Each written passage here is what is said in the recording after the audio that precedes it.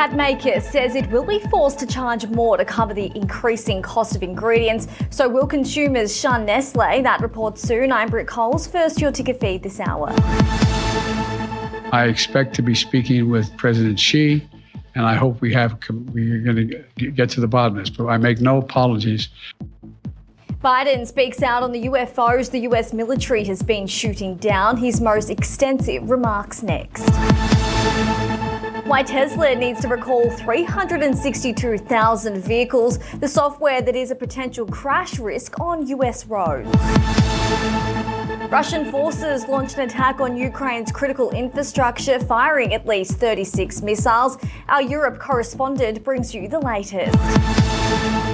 And still ahead, Die Hard star Bruce Willis' condition has been given a cruel new diagnosis. Now, from our headquarters at Ticker Park to the world, this is Ticker News. Hello to our viewers around the world. Britt Coles with you this hour. More on AI soon, but first to breaking news. Breaking right now, when US President Joe Biden believes the unidentified objects seen floating across his nation's skies are not linked to China's spy program. Since an American fighter jet shot down a suspected spy balloon on February 4, 3 other objects had been taken out by the US military. Early indications suggest these were private balloons and not linked to China's surveillance program. We don't yet know exactly what these 3 objects were. But nothing right now suggests they were related to China's spy balloon program or that they were surveillance vehicles from any other country. The intelligence community's current assessment is that these 3 objects were most likely balloons tied to private companies, recreation or research institutions studying weather or conducting other scientific research. Biden also revealed he intends to discuss the matter with Chinese counterpart Xi Jinping as he urges Beijing to encourage in that dialogue. But the US president fell short of apologising to Xi. It's important to note, though, China has rejected accusations the initial spy balloon is part of a spy network. But the press conference took an awkward turn when Biden had to fend off claims his family's business relationships may have impacted his judgment. And I expect to be speaking with President Xi, and I hope we're going to get to the bottom of this. But I make no apologies for taking down that balloon. Thank you very much. Sir,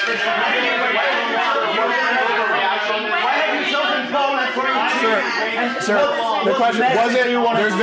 There's been criticism. There's been criticism that this wasn't. There's been criticism that this. Trying to compromise by your family's business relations. Sir, Mr. President, there has been criticism. Break, man. Did you over?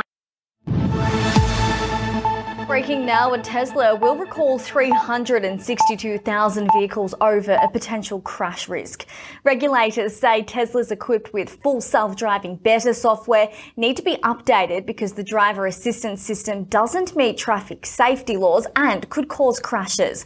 The top safety administration for highways says the Tesla software allows a vehicle to exceed speed limits or travel through intersections in an unlawful manner. Tesla will release an over-the-air software update free of charge. The electric vehicle maker said it is not aware of any injuries or deaths that may be related to this issue.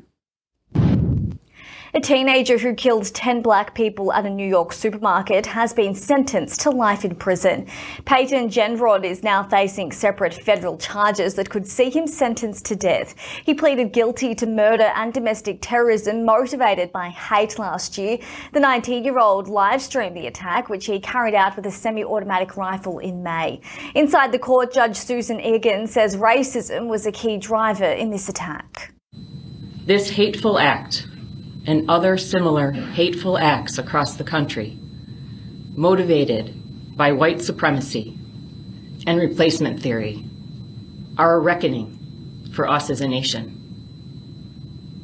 The ugly truth is that our nation was founded and built, in part, on white supremacy. Russian forces launched an attack on Ukraine's critical infrastructure, firing at least 36 missiles. At least one person has been killed and 8 injured. Ukraine's energy minister says electricity supplies remain unaffected. This all comes on the back of the Belarusian President Alexander Lukashenko saying his country will not send troops unless it is attacked. The Belarusian president and Russian counterpart Vladimir Putin are set to hold talks. Now to Germany, where the Munich Security Conference is scheduled for this weekend.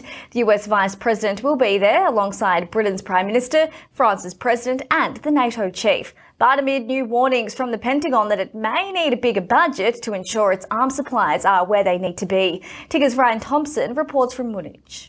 Well, it's a who's who of world leaders, diplomats, and top military officials here in southern Germany as the Munich Security Conference is just getting underway. This time around, though, it's happening against a backdrop of Europe's first war in decades. And of course, much of the attention will be on the war in Ukraine and Russia's invasion. But all the NATO support for Kyiv has now given many of these Western militaries a real stark reminder of what global security challenges they may face on their own. And there are new fears on the eve of this conference about U.S. arms stockpile problems. General Mark Milley, the most senior U.S. officer, has said the Pentagon is now reviewing weapons stockpiles and may need to boost military spending after seeing how quickly ammunition has been used during the war in Ukraine. For weeks, we've heard Ukrainian counterparts say they're appreciative of Western donations, but they're increasingly pleading for more, saying that the Russian firefight is causing them to burn through it at a faster rate than expected. U.S. military planners have taken stock of these comments and say the return of 20th century ground warfare tactics in Europe is forcing them to reconsider a lot of the assumptions they've made in recent decades that have retooled capabilities for counterterrorism and irregular combat. But of course, ammunition does not come cheap, and any review may result in the increase of the military's current $817 billion budget.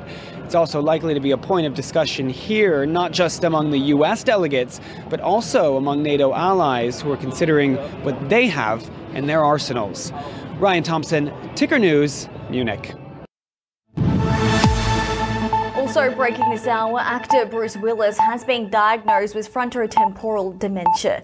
His family confirmed the news on social media, saying it is a relief to finally have a clear diagnosis. Last year, Willis was diagnosed with aphasia, which causes difficulties with speech. This has now progressed, leading to a more specific prognosis. The family has expressed their deepest gratitude for the incredible outpouring of love. They went on to say this particular type of dementia is the most common form in people under 60. Willis is just 57. There are no treatments for the disease, and the family hopes this is a reality they can change in the years ahead. The world's biggest food group, Nestlé, says the price of staple items will rise further this year. The Kit Kat maker says it will be forced to charge more to cover the increasing cost of ingredients. Francis Maguire reports. Nestlé will raise prices further this year. Chief Executive Mark Schneider said Thursday it was needed to offset higher commodity costs. He did not comment on the planned level of the increase at the world's biggest food group. It will likely add more concerns to consumers, with spending power already hit by high inflation. The Swiss group, which makes Nescafé and Kit Kats, raised prices by 8.2% last year. But that was not enough to offset the impact of higher costs for ingredients. Nestlé is not alone in raising prices, as other rivals have also done so to cope with surging costs. Real internal growth, which is a company indicator for sales volume, rose only 0.1% for the year. Nestlé blamed that on its performance in North America and the Nespresso business. It comes after full-year net profit missed analyst expectations. It fell to $10 billion compared to expert predictions of $12.5 billion. Shares in Nestlé were marginally down on Thursday.